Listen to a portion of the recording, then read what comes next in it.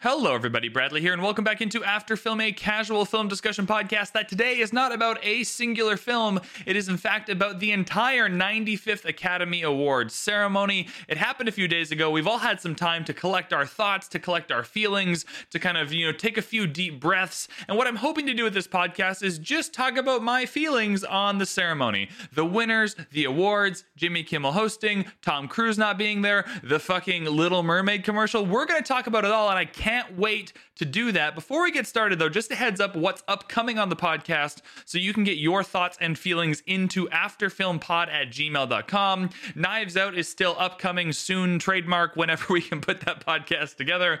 But if you have any thoughts on Knives Out, send those in. Rachel is hopping on the pod on Sunday. That's when we're recording. You'll probably hear it Monday or Tuesday to discuss Everything Everywhere All at Once after its monster haul at this year's Academy Awards.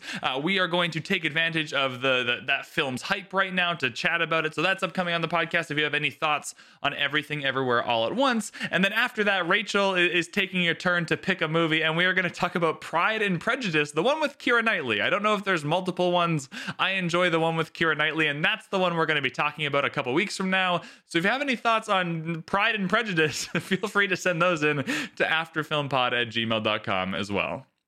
There's no need to beat around the bush anymore, though. We are going to break this into two parts. The first thing I'm going to talk about is the ceremony in general, and that covers basically anything that wasn't the award winners. So we'll talk about the award winners in the back half of this podcast, but we're going to start with the overall ceremony that was the 95th Academy Awards. Just a heads up, if you really enjoyed the Academy Awards ceremony, feel free to leave this podcast a 5-star review to let me know how much you enjoyed it. If you really hated this Academy Awards ceremony, you can still leave a 5-star review to make yourself feel better about hating the Oscars. And if you thought it was just all right, feel free to leave this podcast a 5-star review and just put in the comments, podcast is amazing, but the 95th Academy Awards were just all right. Let us start with Jimmy Kimmel's hosting. As I was watching this ceremony, I watched all 3.5 hours. I had a great time overall. I really enjoyed Jimmy Kimmel. I even tweeted about it. I think it's at AfterFilmPod on Twitter if you want to go follow there.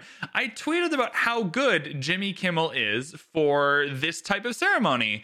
And it seems that a lot of people didn't love Jimmy Kimmel's hosting, and I totally get that. This ceremony overall, and Jimmy Kimmel is not my favorite version of this type of thing, and if I were to produce the Oscars for me, this is not what I would come up with, I don't think. But for what they are trying to go for a year that really seemed like they were trying to just get through it, just have a normal ceremony with normal shit going on, no one slapping anybody, La La Land's not coming up to win a Best Picture, they didn't win, right? Like, they just, let's get through. At the end, Jimmy Kimmel did a little skit at the end where it's like Oscars with Oscar ceremonies without incidents. It went from 0 to 1. That is so clearly what they were going for. Just have the ceremony, have it work out, give out the awards, keep it on time, keep it, drama free. And that's a good kind of starting point for the next ceremony. But I think after last year, you just need a palate cleanser. You just need one ceremony that just goes well. And I think if that is what you're going for, Jimmy Kimmel is the best person for it. I thought his opening monologue was really good. It was about 15 minutes long, and I was laughing. I was having a good time with Jimmy Kimmel. I thought his little bits, the bits he tried, were hit and miss throughout the ceremony. There are some bits like him going and talking to Malala that just completely missed. There are some bringing Jenny the donkey from Banshees out on stage that, for me at least, completely hit. But what I liked overall about it is all the bits felt appropriate. They weren't inappropriate. They weren't overlong. They weren't taking away from the Oscar ceremony in any way. They were kind of just, in between awards and commercial breaks, Jimmy Kimmel would pop out for a minute, do a fun little thing, and then kind of pop back in, let the awards ceremony happen until the next commercial break. And I felt like that was a really good pacing choice from them. I felt like Jimmy Kimmel was kind of perfect for that. I am part of the Babylon hive. I really loved the film Babylon, even though it seems that nobody else did. And I did not appreciate the shot at Babylon losing $100 million that made me so sad. But overall, I thought Jimmy Kimmel did a fantastic job. Could it have been a little better? Sure. It could have been a hell of a lot worse. And I think for the ceremony they were trying to put on, I think it worked really well. And I think as a ceremony that I was watching, that I was trying to enjoy, I thought it worked well enough. So I don't have any bones to pick with Jimmy Kimmel and the hosting. The rest of the ceremony that didn't have a ton to do with Jimmy Kimmel specifically, I also thought worked well enough, and I thought it was put together enjoyably. I thought the pacing of the ceremony was pretty good. You didn't have... I think in some years what happens is you kind of stack the awards on one end or the other. You have these weird breaks in between awards where you give out a couple of awards, then there's like a 20-minute break for a bit or a gambit or something, and then you're giving out a bunch more awards back to back to back. This ceremony and the things they filled it with, the Little Mermaid commercial, the Warner Brothers thing, which we will talk about, I thought were strange. But the general pacing of commercial break ends, Jimmy Kimmel does a minute or two, like a really quick little bit, and that's super fun. Then we give out 2 or 3 awards. Then we have, a commercial, a trailer, something else, a musical performance. Then we go to commercial, and then Jimmy Kimmel does a minute or two bit. Then we give out a couple of awards. The pacing felt really good. Like if I took each half an hour section of the ceremony, which would be 7, in 3.5 hours, that's 7 half-hour kind of sections. In each half an hour sections, you're getting an equal amount of hosting, an equal amount of awards, an equal amount of musical performances or commercials or trailers or whatever. And that pacing carrying throughout the 3.5 hours invested me a little bit. Now, the awards part does do a lot, right? Like if you are watching the ceremony and the people you want to win aren't winning, then you're not going to like the show very much, right? If you're watching the ceremony and the people you want to win are winning, then a lot of the gaps in the production will be overlooked by you because you're just having so much fun watching your people kind of go and win the awards and give the speeches and whatnot. So it is hard to divorce the two, but I thought the choice in how they paced the ceremony, it worked in each half an hour section. Each section worked better or worse than others, but overall, that decision to have a little hosting skit by Jimmy Kimmel, 2 or 3 awards, a commercial or whatever it was, and then a musical performance, then a commercial break, and then Jimmy Kimmel's back for a minute or two. That general pacing worked really well for me, and I hope they just stick with that. It worked well enough, and I could watch all 3.5 hours without it ever really dragging because of the production. Sometimes it dragged a little bit for me because of the awards and the order that the awards were presented, but overall, the general pacing I thought was great. We also got to present all of the awards, which I am a huge advocate for. I think if you are going to have an awards ceremony and you are going to take all these bits of your kind of artistry, right? So this is a ceremony that celebrates making movies. And within that, you as an academy have decided that the people who act in these movies are going to get acting awards, and the people who make the costumes are going to get costume awards, and the people who make the sound are going to get sound awards, etc., etc., etc. I think it is really mean and rude to have some of those categories given off screen, right? They're kind of either all important to making the movies or they're not important. Like if they're important enough to making the movie that you are giving an Academy Award for it, then it needs to be part of the ceremony. Now, I understand that the Academy makes, I think it's more than $100 million a year, and a lot of their money from the ceremony. So I don't think that the Academy excludes awards from the ceremony because they want to. I don't think anyone sits around a table and goes, yeah, you know what? The costume design stinks, or like live action shorts. We don't need to give that award. Like, I don't think that's happening. I don't think anyone's sitting around a circle being like, yeah, fuck the shorts. Let's yeet them off the broadcast. We don't want them at the ceremony. You know what I mean? I think what's happening is they need to get eyeballs on the ceremony to get that deal with ABC to make their $150 million a year or whatever it is, so they can then have the revenue to produce the ceremony, to make their museum, whatever it is. And I think, certainly for me, and certainly for most of you listening, despite all of us, really saying that we appreciate documentaries, we appreciate shorts. No, we don't. No one cares, right? Like, I'm watching the ceremony, and if you had taken all of that stuff out and just given me the awards that I do care about, the best picture, the actresses, the cinematography, those types of things, right? You are more likely to get more people to tune in for the whole thing because it's only filled with things they care about. The way this ceremony was structured, I understand why there's this temptation to take some of these awards out, because the way this was structured is you had your animation. I don't have any notes. This is all recollection. You had, I think Guillermo del Toro was first. You had the animated feature award.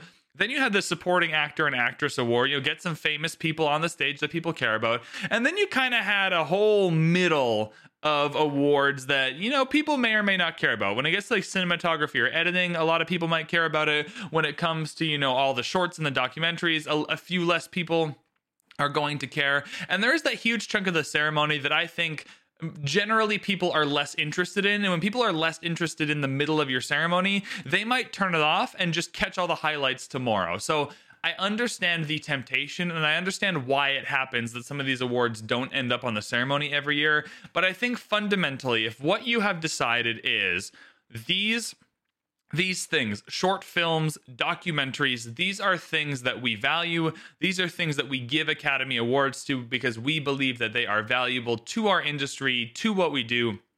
Then you need to find a way to include them in the ceremony. And then it's your job as a production team, as Jimmy Kimmel, as a host. It is your job to find a way to make that stuff more interesting and to make people tune in for that. It's not really fair to just exclude parts of your industry because the people find them less interesting. And it starts this vicious cycle, right? Like, how is anyone ever going to find them more interesting if they're not part of the ceremony people are watching, right? So it is this kind of like chicken and the egg situation. If you take all the shorts and the documentaries and stuff out of the ceremony, right, and then I'm watching the Oscars and I don't even know those awards were given out, and I just like, how am I gonna know to go? I didn't even know Navalny was really a thing, right? Like, how many people watched the Oscars and knew Navalny was a thing, or the horse, the mole, the fox, and the iceberg, or whatever that, right? These are all things that now people are aware of because they watched the Oscars, and they might go back and like, yo, that short, what was there one thing called My Year of Dicks? That's hilarious. You know what I mean?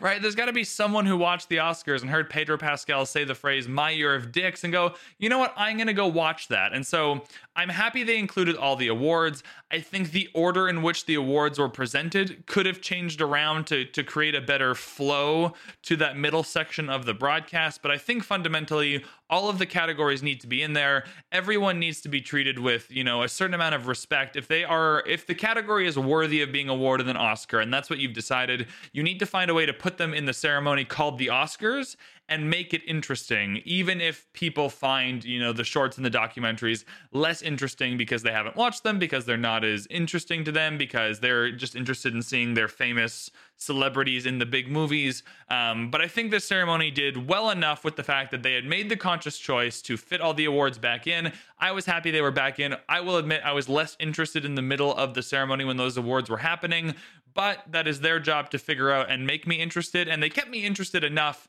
that I watched the whole thing and never once felt like, oh man, I wish they would take the shorts back out of the Oscars. I don't need this. I thought the presentation of double awards kind of back to back was a really fascinating choice, and I do wonder why they chose to do that. I have heard through kind of the post-Oscar buzz. I know I'm doing this pod, it's only 4 days after the Oscars, and I was just at work, and so I couldn't record a podcast, but just since then I've been able to hear how other people felt about the ceremony, and a lot of people felt like they did the double awards, where they would do like Best Supporting Actor and Best Supporting Actress back to back, because it needs less presenters. And having like, they didn't have enough people at the ceremony. And so the way it worked was like not enough people turned up, like not enough of the real Hollywood star power turned up that wasn't nominated, right? So you had the folks that were nominated were obviously there, but there was a whole list of really famous Hollywood folks that are just skipping out on the Oscars. Tom Cruise and James Cameron are kind of the two ones that were called out in the ceremony, but there's a lot of people that were there. Denzel Washington was at a basketball game, you know what I mean? And so you had all of this star power just not turning up to the ceremony. And so you needed to, you know, take the star power you had and have them present kind of 2 awards at a time to keep the famous people on stage presenting the awards. And I think it worked, right? Like I have the note as well. I was a little bit underwhelmed with the star power there, like just like everyone else. I'm a bit of I you know what, just like everyone else, I don't know what the word is, but I tune into the Oscars to see the celebrities. I tune into the Oscars to see these super famous people do this super, you know, frivolous thing where they hand out gold statues to each other. You know what I mean? Like this whole thing is very silly. And so I'm kind of in on it. And I definitely noticed the lack of star power. And so I wonder if which way it happened, whether they had made the choice to do the double awards and they paired up people for that, or if they looked at the roster of people that were going to turn up and went, oh shit, there's not a ton we can do, and so we're going to have to present the double awards to utilize the people that we do have that can present. Either way, I think it would have been better paced if they had split up some of the awards, right? So let's say there's a world in which you did the animated feature award, so Guillermo del Toro wins, and then you do the best supporting actress award, so Jamie Lee Curtis wins, and then instead of doing best supporting actor right away, you do, live action short, animated short, whatever. You do a couple of those ones, then you go back best supporting actor, and so like every 3 or 4 awards, you're doing one of the more popular ones that people are more interested in. And I think that may have been a better pacing decision overall. However, I did like the double awards. And I think I like the double awards because it stopped them from doing dumb shit in between individual awards. And it helped with the pacing overall. I think if you just did one award at a time, it gives too many breaks in between awards for them to fill it with dumb shit that we don't need. And so the double awards worked overall. I think, though, it kind of did seem like they were doing that specifically because they didn't have enough super famous presenters there that they wanted to throw in front of the camera to like attract the eyeballs. And so they were kind of trying to consolidate and condense that. Either way, it worked well enough for me. If I watched the 96th Oscars next year and they were presenting a lot of those awards kind of back to back again, I would be totally fine with that. I think it's time now to talk about the musical performances. And this is just a really hard thing to talk about.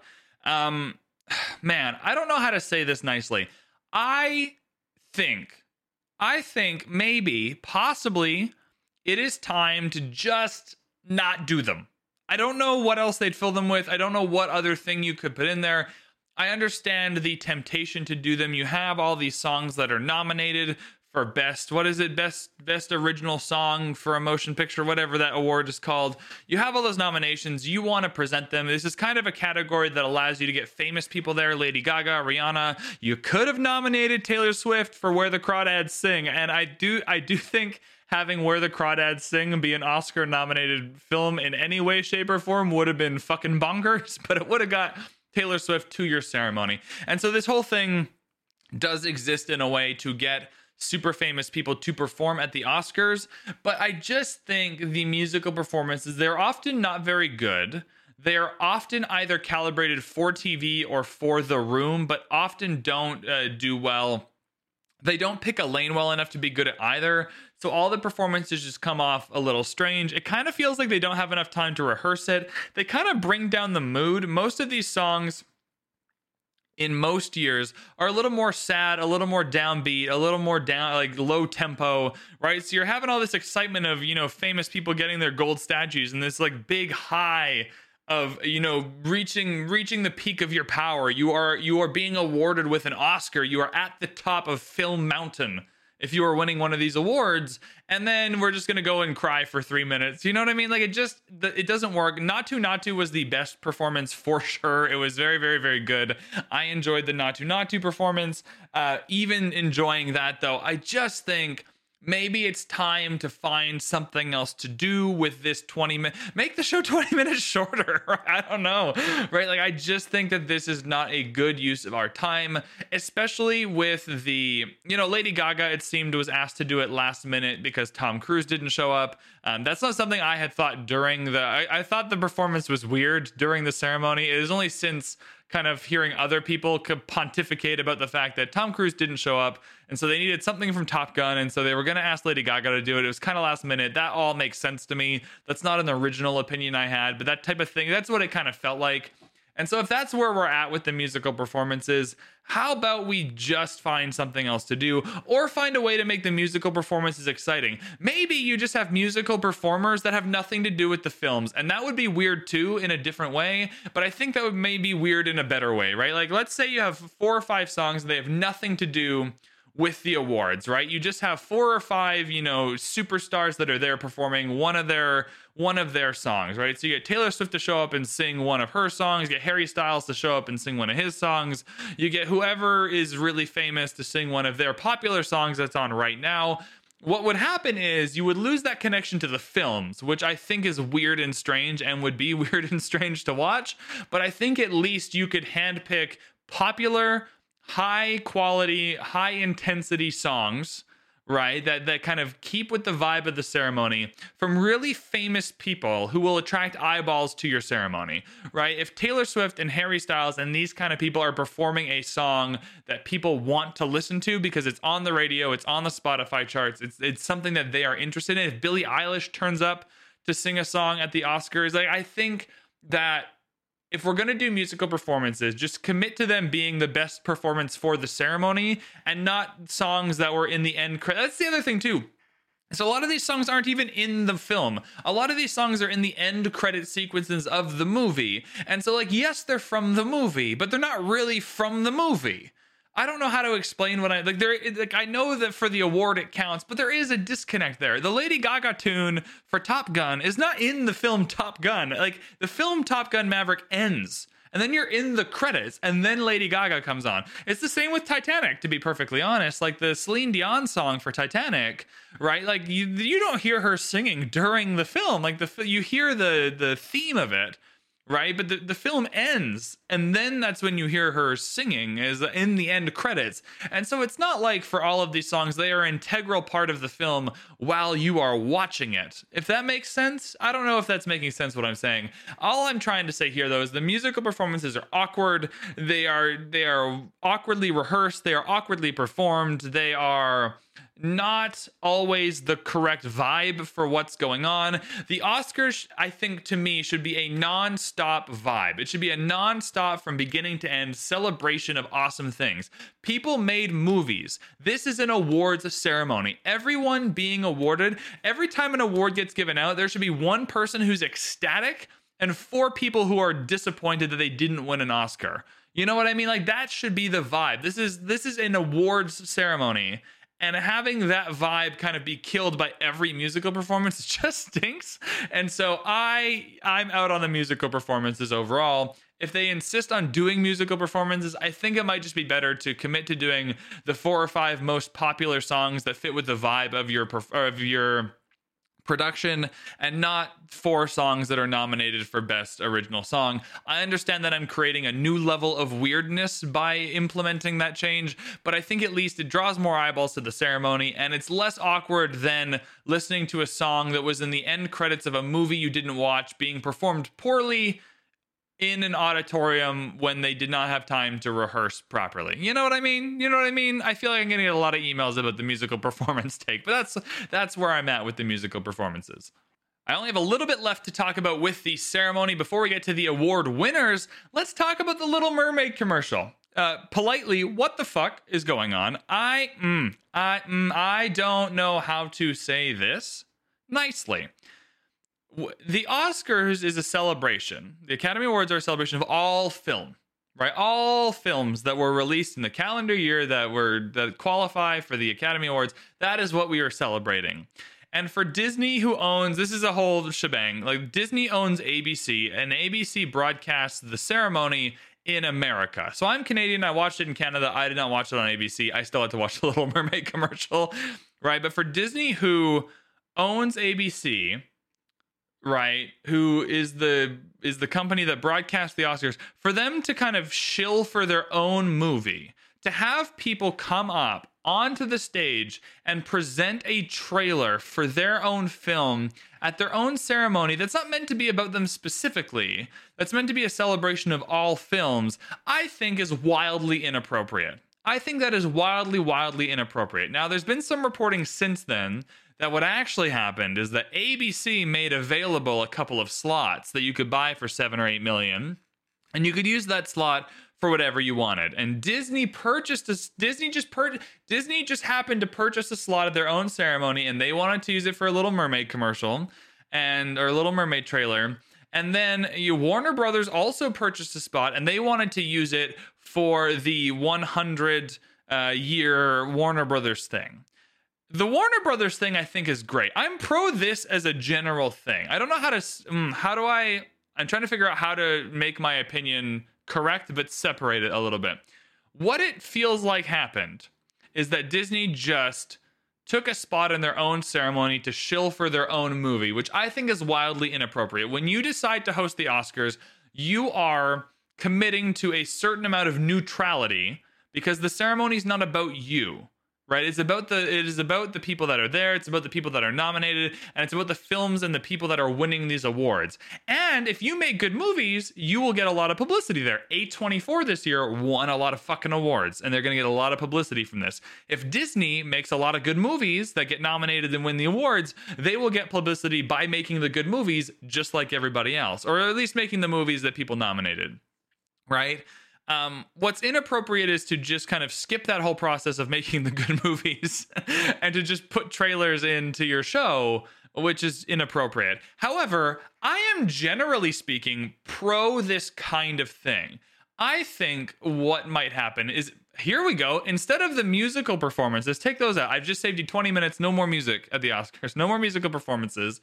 And then each studio gets a trailer for now, the whatever. I don't know how many studios there are, how exactly this would work, but you got Disney, you got Warner Bros, you got Universal, you got Sony, you got A24, you got maybe one or two others, and they each get a trailer for their upcoming movie. Where is my Oppenheimer trailer? Where is my Barbie trailer? Where is my trailer for Killers of the Flower Moon?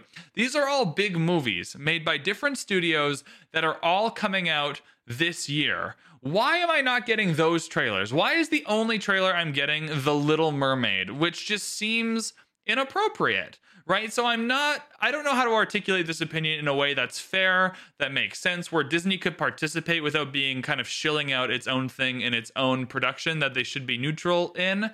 However, I'm generally pro this idea that the Oscars is a ceremony that is celebrating the last year's awards while also looking ahead to the most anticipated films of next year. I don't know how you decide what those anticipated films are. I don't know how you decide which studios get which spots. I don't know how you decide exactly how this works, but there is a way to do this that's genuinely exciting, where I'm looking forward to the films I am looking forward to the films that have their trailer placed during the Oscars. And I think that's such a fun thing. Like, here are the Oscars. We are celebrating the last year in film and how amazing it was, and we're getting hyped up for the next year in film with Oppenheimer, with Barbie, with Killers of the Flower Moon, with all of these films of which we are seeing the trailers during the ceremony. So I'm not against the trailers during the ceremony thing. I'm not against Warner. I thought that was pretty cool, to be honest. I didn't mind the Warner Brothers thing at all. So long as there is a system by which studios can purchase time at the Oscars, and assuming that everyone had a fair shake and that you're not just pricing it so much that only a select few studios could even participate, right? As long as all the studios had an equal chance, maybe you only have 3 slots, and each studio puts a presentation forward that they would use that slot for, and you draw 3 out of a hat, or you bingo. I don't know exactly how you do it, but Warner Brothers using their slot that they bought for a 100 year of Warner Bros. I thought it was super cool. It was a nice montage. I think that's a great way to use that time. I think that more of that kind of thing at the Oscars is great. I think, hey, we are celebrating this year in film. Warner Brothers is a studio that has made a lot of bad films, but a lot of films that we like that have been awarded at the ceremony. They've been around for 100 years. Let's celebrate that. I'm into that as an idea. I think this execution, though, is fucking terrible, especially the Little Mermaid bit. And also, separately, the Little Mermaid trailer sucked. It was terrible. There is no world in which the ceremony that awards Avatar: The Way of Water for its VFX, specifically the underwater visual effects, can play that Little Mermaid trailer and have anyone enjoy it. Like, did anyone watch that Little Mermaid trailer and think any other thing? I was like, man, this looks shit compared to Avatar. That was the only thing going through my head. It's like, Disney live action movies are pretty bad and I don't really like them. But that's a separate thing. But the whole time I was like, oh no, oh dear. If you were going to do this at all, don't do it like anywhere near Avatar winning for its underwater VFX. That's a mistake. So yeah, the whole thing was weird. It was messy. I didn't like it. I'm pro the concept in general. I hated this execution very, very, very much. And that does it for the ceremony. I think I covered everything I want to cover. Let me know your thoughts on the ceremony by just sending an email to afterfilmpod@gmail.com or @afterfilmpod on Twitter. All of those kind of links are in the show notes below. My overall thoughts, just to summarize, I really enjoyed the presentation. It could have been a lot better, but it could have been so much worse. It was a serviceable presentation. The ceremony was great. Jimmy Kimmel was fine. I enjoyed it enough. I watched for 3.5 hours. At no point because of the production was I like, man, I wish I was doing anything but watching the Oscars right now. I happily watched the Oscars instead of the Last of Us finale. At no point during the Oscars was I like, man, I'm going to turn this off and then, watch the Last of Us finale and just watch this tomorrow morning. Like, I was enjoying it enough that I watched all 3.5 hours and had a great time and was invested in it. However, there's a lot of room for improvement, and there's a lot of room to, within the same parameters, without revolutionizing the ceremony from this point, to make it a little bit better with things like musical performances, with a few more, well thought out bits from Jimmy Kimmel, with uncoupling the double awards. There's something with not doing the Little Mermaid commercial. There's some room for improvement, but overall, fine ceremony, fine hosting. Everything was at an acceptable level. No one got slapped. No one got up on stage and won the award, then didn't win the award, and then Moonlight won. You know what I mean? None of that shit happened. I could watch the entire thing and feel good about it, which is great. Let's talk about the award winners. I'm not going to talk about each and every single award winner here, just because the podcast would be 19 hours long. Let's start with some of the broad headlines and then work our way back. And I'm going to talk about the awards that I was really excited about, that I had lots of feelings about. And then at the end, I'll kind of scroll through all of them to make sure I catch all the ones that I think you might be interested in hearing my opinion on.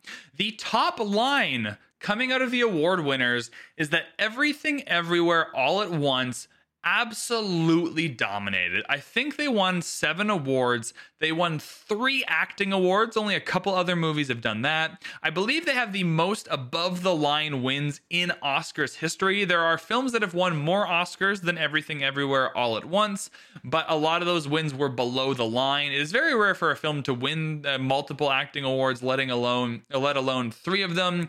It won Best Picture, I felt, easily, which is insane. And I think for me, Everything Everywhere All at Once was not my favorite movie of last year. And other than there was a period in the pre-Oscars where I really wanted Top Gun Maverick to win. And the reason why I wanted Top Gun Maverick to win is not because it was at all the best movie, but it was a great film, and it was a film that people watched and that people liked, and it wasn't, a typical Oscar bait kind of film. It was just a film that showcased a movie star that was made $1 billion, that was of high quality, that people watched. And I think where the Oscars is kind of leading itself astray is I always feel like it's hesitant to award things that people watched. It kind of goes through cycles where a thing being popular and having people watch it is not a good indicator of whether or not it should win awards. And I agree, whether or not you should vote for a thing to win an award is a kind of metric, and it has a bunch of different inputs, right? People might vote or nominate something because of the tenure, right? Even this year, we had someone win an award almost exclusively because people liked them and they've been acting for a long time, not because the individual performance was worthy of the award.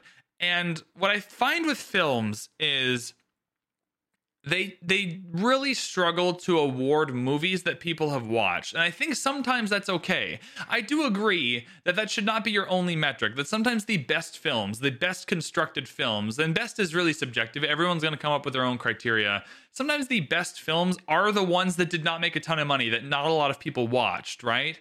But I really felt that this year was a great year to award something that people watched and that people enjoyed and that people loved and that people felt something about, right?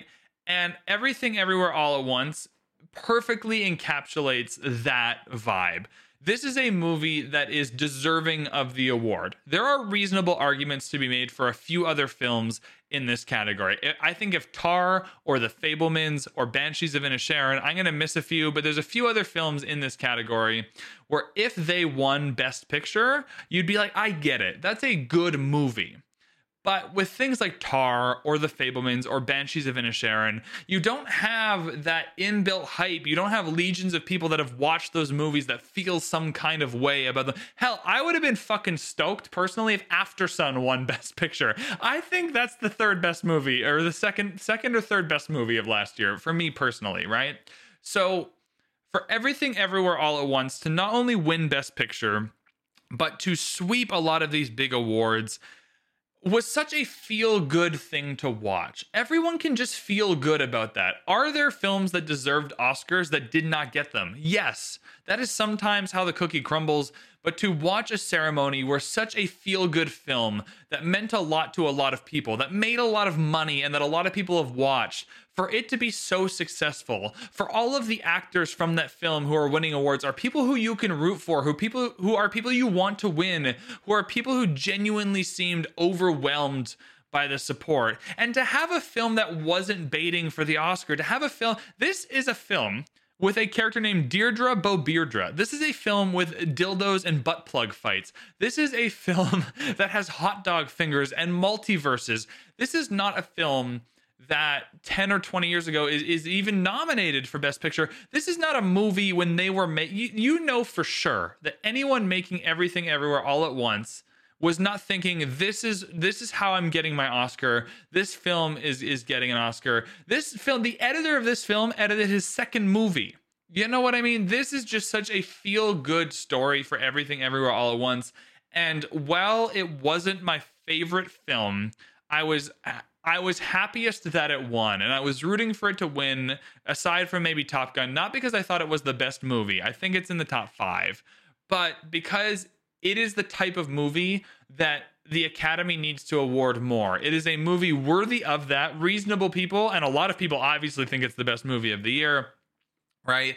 And the overall top line about Everything Everywhere All at Once, just dominating the above the line awards, is so deserved and such a feel good story, and just such an amazing moment for the Academy. And I don't know where we go from here. I don't know if this is the kind of movie that ever gets this kind of attention again. I don't know if the Academy is moving away from these typical Oscar movies, which I think Tar and Fabelmans specifically are these kind of typical Oscar bait movies. I think Tar is a movie that in the right year also wins a ton of awards in Best Picture. And I wonder if we're moving away from this kind of thing, or if this is a blip in the system where there's this one year where everyone got behind the movie with Deirdre Beaubeardre, hot dog fingers, and butt plug fights, right? But it's also a film that utilizes weird kind of storytelling devices like multiverses and those types of things to really tell a story that people enjoy. This is fundamentally a story about generational trauma and overcoming that trauma. It is a story about family. It is a story about, how man, I don't even know how to. I'm doing a podcast about this film on Sunday, so I gotta find out how to describe how I feel about it. It is about the kind of thing that most movies that people really enjoy are about, right? This is a film that is taking a very different path to get to where it gets to at the end, but where it gets to at the end, it feels familiar in the really great movies that we watch. And so I could not be happier for Everything Everywhere All at Once. And I'm just so stoked that it swept these awards, and that all of these awards, with the exception of one, you can feel really, really good about. With the Everything Everywhere All at Once sweep, though, comes some films that were really, really great that didn't win any awards. Tar, Banshees of Inisherin, and Elvis won nothing. Now, I am not personally upset that Elvis didn't win anything, but I really loved Banshees of Inisherin. I really loved Tar, and there are other films that I really love too. At least Top Gun and Avatar, the two kind of big blockbuster movies of the year. They won sound for Top Gun and they won VFX for Avatar, so they won something. And I think people will look back on the ceremony and going, Tar, Banshees, and Elvis not winning anything is very strange, and maybe will look like a mistake in hindsight. That's the other thing too, is how does this look in hindsight? Do people look back on the ceremony and go, man, Everything Everywhere All at Once was truly that great and I'm happy it won that many awards? Or do people go, you know what, I was super into the Michelle Yeoh story and I'm super happy she won, but I think I would give that award to Cate Blanchett, so Tar gets an award. I don't know how people are going to feel about it, because right now everyone just is in the feel-good Everything Everywhere mode, and I don't know how people are going to feel about it later, but I do think the kind of headline, Tar, Banshees, and Elvis not winning anything, is a little bit like, ooh, I wonder if in a couple of years people will look back and go, some of these awards should have been shuffled around. What I will say, though, is that this is the kind of thing that happens with award ceremonies. They are zero-sum games. You either win the award or you do not win. For Best Picture, there are 10 films nominated, right? Everything Everywhere All at Once wins, everyone else loses. It's not like there's a second place award and a third place award. It's not like you get the gold Oscar for first place and the bronze Oscar for third, right? Women Talking didn't win Best Picture, the same as Triangle of Sadness didn't win Best Picture, the same as All Quiet on the Western Front didn't win Best Picture. It doesn't matter how many votes they got. It doesn't matter how people feel about them. You either win the award or you do not win the award. Right? There's no ranking system other than that. It's a zero-sum game. And when you have this zero-sum game and you have a movie like Everything Everywhere All at Once that is genuinely competing in all of these categories and a movie people loved, it's going to win all the awards. And not winning awards, I don't think says anything about the quality of these movies. I don't think Tar is any worse because it didn't win any awards. I don't think Banshees is any worse because it didn't win any awards. I think those films are still just as good as they were. And in a different year, it's possible they would have won awards, right? This happens all the time at these kind of shows where you had the right performance or the right film in the wrong year, right? Like anyone who is at the 1997 Oscars or the 1998 Oscars who is competing with Titanic, there's a lot of things that lost to Titanic that would win in any other year, right? There's a lot of performances this year, right, that if you put them in another, like, think about this. Just think about this. Okay, at some point, a Green Book, a film that happened and a film that we watched, Green Book is a Best Picture Academy Award winner. And so if you put Green Book in all the other years of the Oscars, it's probably not winning Best Picture. If you put, like, think of how many, let's do this. Let's just as a thought experiment. How many films were nominated for Best Picture and did not win that if they were put in the Green Book year would beat Green Book? Right? I can think off the top of my head of a whole bunch, right? This list is a mile long. And so sometimes it's not about the movie or the performance. Sometimes you just catch it in the wrong year. In most years, I think Cate Blanchett wins for Tar, but she was up against Michelle Yeoh. She was up against Everything Everywhere All at Once. She was up against that story, that narrative, that fantastic film. And she didn't win, right? And I think if this performance happens last year or next year, it's possible that Cate Blanchett wins the award. And so these are zero-sum games. You are either winning the awards or you are not winning. And so, yes, I think it'll look strange looking back on this ceremony from the future and going, oh, Tar was great and didn't win anything. Banshees was great and didn't win anything. And sometimes that's how it goes. Sometimes really great movies don't win anything because of the categories they're nominated in, because of the other performances or films in that category. And you know what? I think that's okay. I think if you are a fan of Tar or Banshees or any of the other films that didn't win anything, maybe you're a fan of Elvis. I'm not a fan of Elvis. I'm a huge fan of Austin Butler, but I'm not a fan of Elvis, right? If you are a fan of Elvis, I'm not trying to gatekeep this from you. If you are like, man, I really wish Elvis would have won something, Elvis is not a worse movie for not having won anything. You can just go back and watch it and it's just as good as it was the last time, if that makes sense. So I think overall I'm okay with Tar, Banshees, Elvis, these types of films not winning any awards. I think that's okay. At the end of this section, I kind of want to go through all of the awards I felt really good about. So what we're going to do right now is there was a few that I'm not sure about and one that I really didn't like. And let's go through those. Let's just get the bad vibes out, but I do want to talk about them. The first is the Babylon of it all. I loved the film Babylon, and not a lot of people liked the film Babylon. And that was patently obvious by the fact that Babylon did not win in the categories it was nominated in. And those were production design and score. In production design, I am not that sad, but it's still like when I watched Babylon, I felt so overwhelmed by the production design in the best way possible. I think for all the faults of that film, and there are many, and I love them all, the production design is unquestionably incredible. A+, S tier production design. And I think the production design in All Quiet is good. I think that is a good film. I love that film. I think All Quiet on the Western Front is a great film. I really enjoyed it. And I think the production design is genuinely worthy of the nomination. I think the production design in Babylon was better, and it kind of felt like people just liked the other movie more. And it does kind of suck when that happens, when you there is no objective way to quantify any of this. But I just had this general feeling that, at least for me, I thought the production design quality of Babylon was sufficiently better than everything else in the category that it does feel a little upsetting that it didn't win. I'm happy for All Quiet. It was probably my second place pick in that category, but as that was happening, I was like, oh man, that kind of sucks. And that's part of what I was saying earlier, if the people you are hoping win the awards, if you're an All Quiet on the Western Front fan, right, you're feeling really good in that middle part of the ceremony. If you're a Babylon fan, you're feeling pretty terrible in the middle part of that ceremony. And then we get to score, and this is where I had the bigger problem. Justin Hurwitz and the score for, I'm gonna make sure I have that name right. I should take better notes. What I'm learning with this podcast is that I should take better notes. Justin Hurwitz, American film composer. This is the guy that did Babylon, right? Yeah. Okay, cool. I had the name right. Good. Justin Hurwitz and his score for Babylon is fucking bonkers. It is so good. It is so much better than everything else in the category. And again, All Quiet on the Western Front has a good score. It's a good score.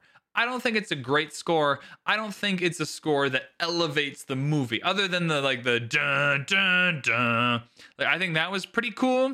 But the score in Babylon, I don't think any reasonable person, however you feel about that movie, could possibly leave that film and go, that score sucked.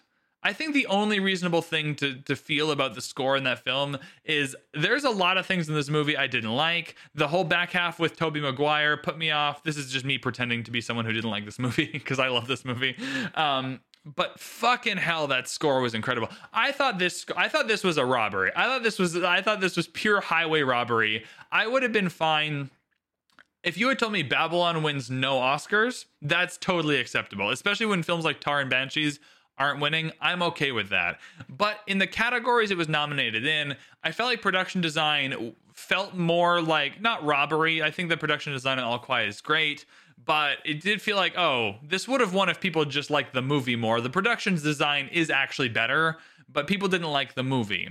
And with the score, I felt that way more. I felt this was actual robbery. I thought the score in Babylon was so transcendent and so incredible that all the other scores in the category were not even close to it. And that's just my personal feeling. Maybe you feel differently, but it does suck when, you feel so strongly which is the best in a category and you're trying to vote on the best, and then things like whether or not you liked the movie come into it, because that's not really how you're meant to be voting. But at the end of the day, that is how people vote. And my morals on this are not perfect either. There are a lot of people that I'm rooting for because I like them and because I like their performance and because I liked the movie they were in, right? So when you're voting, it is impossible to separate how you felt about the film from the award. But I think in score, you don't even need to watch it. That's the thing, right? In score, you like in production design, you do need to watch the film to see it. In score, you don't get the full experience, but just don't watch the movie that you don't like. That's fine. Just turn on Spotify, go to the Babylon soundtrack, and just fucking listen to it. It is sensational. I think Babylon not winning score is genuine highway robbery, and I was really sad about it. And I think the other award, there's one more award that I really didn't feel good about, and it sucks that I don't feel good about this because I love the person, but I think it is really unfortunate that Jamie Lee Curtis won for supporting actress for Everything Everywhere All at Once. And there's a few reasons I feel this way, and I do want to preface that I really do love Jamie Lee Curtis. And I think she is a fantastic actress who commits herself to genre movies. And it's really unfortunate that the Academy does not appreciate genre movies. Now, maybe this is changing because Everything Everywhere All at Once just swept a whole bunch of things, right? And Jamie Lee Curtis should have been recognized before this for a lot of other performances. However, the Oscars are not about not theoretically, in quotation marks, not about your past work per se. Right. It is about the performance in the movie in which you were nominated in that calendar year. And with that, I think there are a handful of supporting performances that weren't nominated where Jamie Lee Curtis was. And so I don't think Jamie Lee Curtis's performance is even in the top 5 to be nominated. However, within the 5 that were nominated, accepting the nominations as they are, it is so easily to me the 5th best performance out of the 5, that to have the definite 5th best performance out of the 5 win just feels bad. And I don't know if that's making sense. It's so clear to me that Jamie Lee Curtis won for anything other than the performance, right? People like Jamie Lee Curtis. The sound of Academy Award winner Jamie Lee Curtis is something people can get behind. And people really loved the film Jamie Lee Curtis was in. And those two together were enough to get her over the line, and the performance was fine, right? The performance is, she's good in the film. It's not a bad performance, but it is not a performance that I think is worthy of an Oscar. And so I did feel really bad about this Jamie Lee Curtis win, because the other performances were better. And who did it come at the expense of? I don't want to say, like, that's not fair. Who did it come at the expense of is not a fair way to analyze this.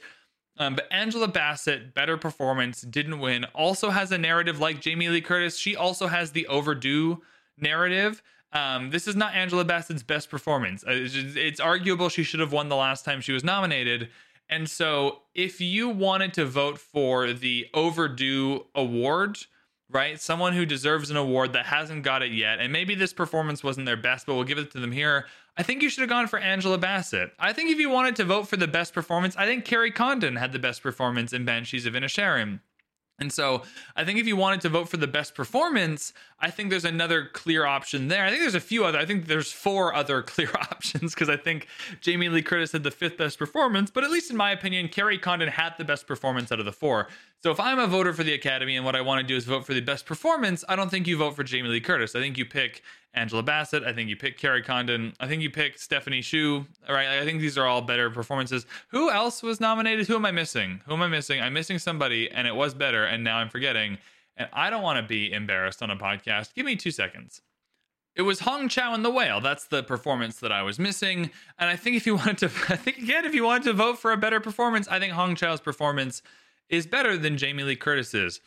But the thing that really gets me, and the thing that really bothered me about Jamie Lee Curtis winning, is that if you liked the movie, and I get it, you're not meant to be voting on whether or not you liked the movie in the actor categories. You are meant to be voting on whether you thought this was the best performance, right? And when we get to Brendan Fraser, that was a movie people clearly didn't love a whole ton, right? That was a movie that was not nominated for Best Picture. That was a movie that a lot of people do love it. A lot of people don't like it. You know what I mean? And Brendan Fraser was still able to overcome, right? And maybe that's because his performance was the best in most people's eyes. Maybe that's for other reasons. But within this ceremony, there is a precedent for someone winning an acting award in a film that didn't win much else. It won the Makeup and Hair Award, right? But it's not winning any of these other above-the-line awards. So within this ceremony, there is an example of someone like Hong Chau or Carrie Condon winning an award in an acting category where the film doesn't win much else. Same with Angela Bassett. Black Panther has one other award for costumes. So within this ceremony, there is an example of that happening too. But the thing that makes me the most grumpy about this award win is that if you liked Everything Everywhere All at Once and you wanted to award someone from that movie, Stephanie Hsu was there on the same ballot in the same movie. It is hard to quantify performances. It is hard to quantify who gives a better performance than someone else and what makes a performance good. Right. And oftentimes the performances that get rewarded are the ones that have high emotion attached to them or a lot of, character work to do. If you're playing an addict, if you have these big sequences, like the Marriage Story is a great example, right? The clips of Adam Driver just crying and screaming and all. If you have this really high emotional range you have to hit. Right. If you're someone like Austin Butler and you have to do all these costumes and the singing and the dancing and the choreography.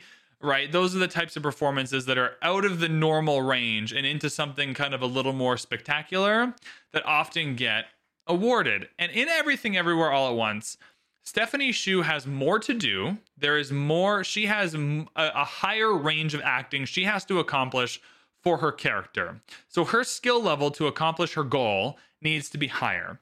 Her part in the film is more important to the film. They're both undeniably supporting roles in the film, but her supporting role is more important. And I think she does a better job with it. I think the actual performance is better. So if you have more to do, right, you have to, how do I put this? If you have to hit a higher range of acting, if you have to employ a little more in your acting, your part is more important and you actually did the performance better, I think that you are unequivocally, worthy of the award over the other person. And so I think for Stephanie Hsu, I do feel really bad because I think her performance was simply just better than Jamie Lee Curtis's in the same movie. And so I think no matter how you want it to go, if you wanted to nominate just the best performance, you would not pick Jamie Lee Curtis. If you wanted to nominate the best performance from the movie you liked, Stephanie Hsu was the better performance there. And if you wanted to nominate and give the award to someone who was overdue for an award, who really deserved it but hasn't got one yet, Angela Bassett was right there. And so I think that Jamie Lee Curtis winning just really feels bad. And I don't want to harp on it for too much longer, but man, that was the one where she won and I was like, this sucks. This doesn't feel good. I'm happy Jamie Lee Curtis won, and there's a certain amount of catharsis to her getting an Academy Award that maybe in 20 years, when it's like Academy Award winner Jamie Lee Curtis pops up, I'll forget that this is why she won. But in the moment, it feels real bad. Now we can talk about all the awards that I really loved, though. So we are going to start, because I'm Canadian. I'm Canadian, and I have to start here. I did not realize how badly I wanted Sarah Polley to win the Adapted Screenplay Award for Women Talking until it was called out on the stage. For those who aren't aware, Sarah Polley is Canadian. She's a bit of a hometown hero for me. I thought Women Talking was a phenomenal film. I knew it had no chance in Best Picture. I think the screenplay for Women Talking is genuinely exceptional, like genuinely worthy of this award, regardless of how I feel about Sarah Polley, whom I love dearly. And so this film is literally women talking. That is what it is. I don't want to spoil it if you haven't seen it. There are women in a barn and they talk for 90 minutes. And that is it. It is the screenplay of all screenplays. It is literally people acting out a script of dialogue, right? And it's just exceptional. The writing in this film is just exceptional. And when All Quiet went on that string of wins, I just felt it was happening. I just felt All Quiet on the Western Front was going to win Adapted Screenplay, and that, Sarah Polley's chances were kind of waning away. And when the presenter got up to present Adapted Screenplay, I had resigned myself to All Quiet on the Western Front winning. And when Sarah Polley's name was called, I was watching it in my bed at work. For those of you who don't know, I work in like a forest and I kind of live there in a little cabin. It's really cute. And I was watching it there and I jumped out of my bed and I did the whole, yeah, I was like so pumped and excited for Sarah Polley. But it was also at that moment in the ceremony when All Quiet didn't win Adapted Screenplay that you knew that Everything Everywhere All at Once sweep was coming, which is also something I could feel great about. So I just wanted to shout out Sarah Polley. If you have not watched Women Talking, watch it. It's not a feel-good movie. You're not going to watch Women Talking and feel good. You are going to watch Women Talking and go, holy fuck, this script and this screenplay was, written the hell out of. This is incredible. This is sensational. And Sarah Polley deserved this award. And I was just so happy for her. I was really happy with the blockbusters and the awards they won. Top Gun Maverick for sound, which I thought had the best sound. I won a couple of bucks betting on Top Gun Maverick winning sound, which was nice. And Avatar: The Way of Water winning best visual effects. It obviously has the best VFX in any movie released this year, so I was happy that won. And I think it is good to reward films that people had seen. Best makeup and hairstyling for The Whale is a pretty controversial win. A lot of people feel all kinds of ways about the makeup and the suit and the prosthetics that were used for Brendan Fraser. However, no one can deny that whether it's problematic or not is a debate we can have. Whether the use of the prosthetics and makeup and hair was well crafted and well done, I don't think is up for debate. I think, separate from how you feel about its deployment in the film, I think it is really exceptionally done. There are a few other films here that did get left out. I would have been happy if Elvis won or Black Panther won as well. I think the makeup in All Quiet is fine. If it won, it's just part of, everyone liked All Quiet, so that's cool. I don't remember the makeup and hair being that great in The Batman, though, so kind of whatever. But you know what? I'm happy enough with The Whale winning.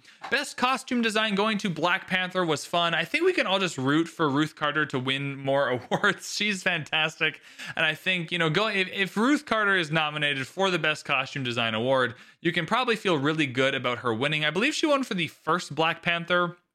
And so this film is not nominated for anything else, I don't think, or if it is, it's a couple of below the line awards. And so it was easy to believe that Elvis was going to win here, and Elvis would have been a fine winner. I think Babylon would have been an okay winner. I've not seen Mrs. Harris Goes to Paris. I don't know if Everything Everywhere All at Once would have been. The costumes are good, but I don't know if they're sensational. But I think Black Panther is a completely worthy winner here. And I was surprised that it won. And then once it did win, I was surprised at how good I felt about Ruth Carter getting to go up again and win another Oscar for Best Costume Design.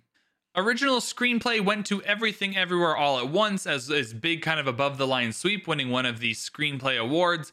I do think this is the one I would take away from Everything Everywhere All at Once. If I were to go back in, 5 years and like which award, if I had to take one award away from Everything Everywhere All at Once and give it to somebody else, I think I'm giving this original screenplay to either Tar or Banshees of Inisherin. Triangle of Sadness and The Fabelmans. I think The Fabelmans is a much better screenplay than Triangle of Sadness, but I think Banshees or Tar going away with nothing does feel a little weird, and I think at least one of them getting the screenplay award is, I think those films rely more on their screenplay than Everything Everywhere All at Once does, and so I think it would be fair to kind of take this one away and give it to either of those two films. But overall, I'm never going to be upset about Everything Everywhere All at Once, and this is very different from the Jamie Lee Curtis thing, because I think this is all close enough that's just a matter of taste. I think in this category, you have Everything Everywhere All at Once, Banshees, Tar, and even The Fabelmans and Try. You have 5 choices that are all worthy of the award,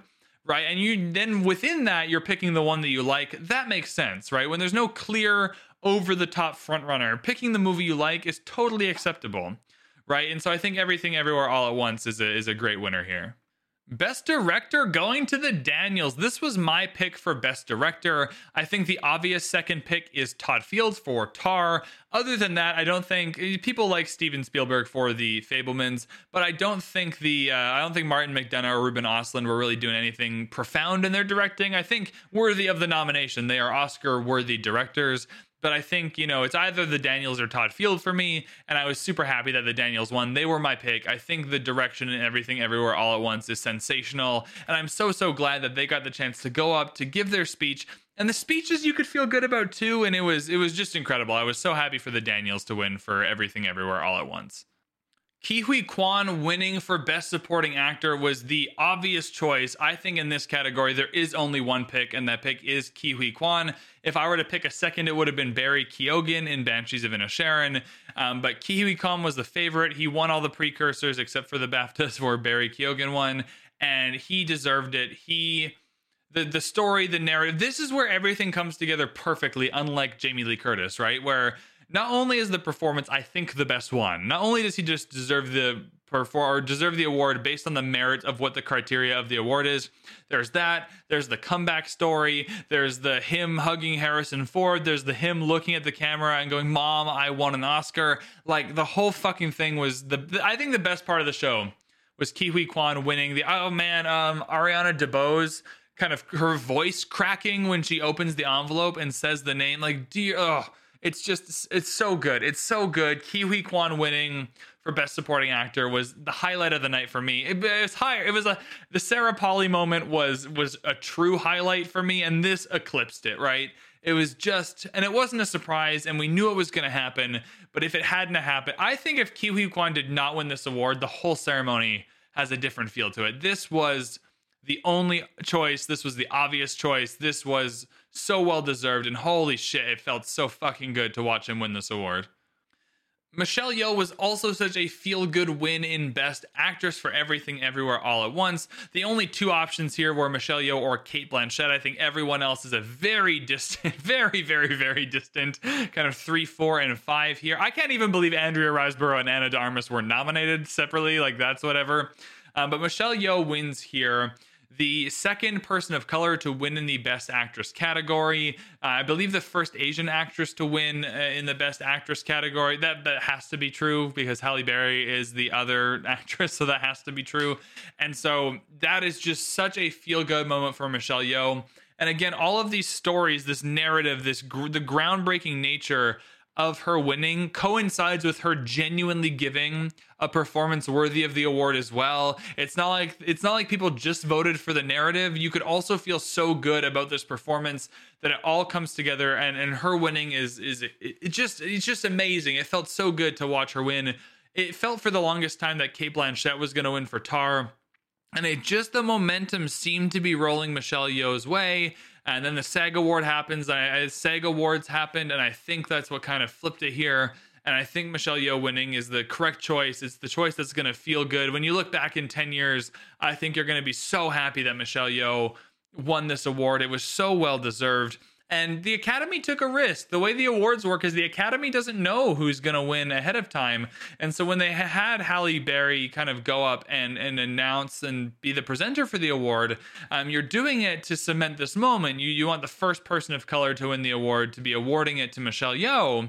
And then if she calls Cate Blanchett, then that's going to be really awkward. So the Academy took a risk on the fact that they thought Michelle Yeoh was going to win. It ended up happening, and I just so happy it did. So well deserved for Michelle Yeoh. Brendan Fraser for Best Actor is one that I don't really know how to feel, because I do not think it was the best performance. I think I did the podcast. This was the one pre-Oscar podcast that I managed to do. I loved Austin Butler's performance. I loved Colin Farrell's performance. I loved Paul Mescal's performance. Bill Nighy's performance, I did end up watching Living. It's good. It's maybe worthy of the nomination. It's not a winner for me. And so I think Brendan Fraser's performance is genuinely fantastic. And him winning, I don't go, oh man, his performance wasn't good enough to win. It's just because they like Brendan Fraser. I do find it interesting, though, that Austin Butler didn't win. It's clear the Academy didn't like Elvis, but they liked Elvis enough that it has a Best Picture nomination and The Whale doesn't. So they clearly like Elvis more than The Whale. And Brendan Fraser, he's someone you can feel good about voting for. He seems like a genuinely nice, humble dude who feels really a lot of gratitude for the opportunity to be on the awards circuit, to be going around, to be winning things, to be giving speeches, and seems to be genuinely grateful. So you can feel really good about voting for him. I think the person I really wanted to win was Colin Farrell. I think he had the best performance. I think when I did the rankings, it was Colin Farrell and Paul Mescal for me. Paul Mescal was never going to win. I don't think enough people watched Aftersun. I think those who did, his performance is so subtle that it's not the kind of performance that the Academy awards a ton. I think Paul Mescal needed another moment or two in that film of real kind of emotional range to have a chance here. With Austin Butler, you just get, it's full action-packed from beginning to end. It's a great performance. With Colin Farrell, you do get these small moments where he can get really emotional with it. It is more similar to Paul Mescal's performance, but I think he has a few more opportunities to really shine for the clips and the TikToks and the when you're announcing the performance, right? When you have those little clips that play when they're announcing the nominees, he has a few more kind of Oscar baitable clips, Colin Farrell does, and he was my favorite performance. But I think Brendan Fraser, he gets those moments in The Whale where he gets to have that immense kind of emotional range. And he's saying, I just want to know that I've done one thing correctly with my life, or whatever that line reading is. And he just delivers it while sobbing, while crying. And it's just, that's the kind of performance the Academy likes. And he wins it here. I don't think it's not deserved. Academy Award winner Brendan Fraser feels good. And the performance is certainly good enough to warrant the win. And it was between him and Austin Butler. This one just feels like I thought there was a better performance. And so I was kind of rooting for the person who I thought had the best performance, which was Colin Farrell. But hey, you know what? The Oscars aren't about me. I can't win them all. So super happy for Brendan Fraser. Regardless of what you think of The Whale, I think the performance of Brendan Fraser is better when you consider that the script for The Whale, the more I think about it and the more I hear other people talk about it, he has to do a lot of work to make that script work. And I like The Whale far more than most people did. And I think he elevates that film in a way that if you replace him with someone who doesn't do as good of a job, the film falls completely flat. So a worthy award win for Brendan Fraser. Just didn't feel particularly great for me because I was rooting for someone else. But hey, that's how the cookie crumbles sometimes. There's a few other awards here I should probably touch on. Best Cinematography goes to All Quiet on the Western Front. I really loved the cinematography in that movie. I know a lot of people have picked something else. I am super stoked with this win. Elvis, Tar, I think are both, suitable winners in place of All Quiet on the Western Front. But I really liked the cinematography in that movie, and it was my pick to win. I thought it had the best cinematography. I don't know what that says about me if you really loved the cinematography in Elvis and Tar, which I also did, but I thought that was a super kind of worthy win for All Quiet on the Western Front. Film editing goes to Everything Everywhere All at Once. That was a little bit up in the air as well. I think Everything Everywhere All at Once only works because of its editing. I like Paul Rogers. His speech was great. His after-show speech was fantastic about how people like him often win these types of awards, and he's very conscious about who he's mentoring and who he's kind of bringing with him on his editing journey. I like the reveal that he edited this whole thing in like a super messy Premiere Pro timeline. That's just fucking rad as hell. So everything about Paul Rogers winning, I am super supportive of. And it's another one of those awards where he deserves the win and you can feel good about it. Are there other editors here that could have won that you could have felt good about? Absolutely. But this is such a good win for Everything Everywhere and Paul Rogers. And I think that's it. That's all. That is going to do it for the 95th Academy Awards recap by yours truly. I know I'm not the best person to be doing this, but that's the whole point of the podcast, is I'm not really the best person to be doing any of this at all. So if you enjoyed that, afterfilmpod@gmail.com with your thoughts, at afterfilmpod on Twitter. Hit the show notes for a whole bunch of links to a whole bunch of different social media kind of things. Coming up on the podcast are Knives Out at some point. If you want to get those thoughts in, we have Everything Everywhere All at Once being covered. We got Pride and Prejudice with Keira Knightley being covered. Thank you so much for listening. And until the next Oscars, which I hope I don't have to think about till December again. I really invested a lot of my emotional space the last couple of months into the ceremony, and broadly I was super happy with it. If you had asked me how I was going to feel, probably pretty bad, and I feel pretty great overall. So what a turnaround for the Oscars to make me feel that way. I think that's it though. Thank you so much for listening. I appreciate you all, and I will see you in the next one.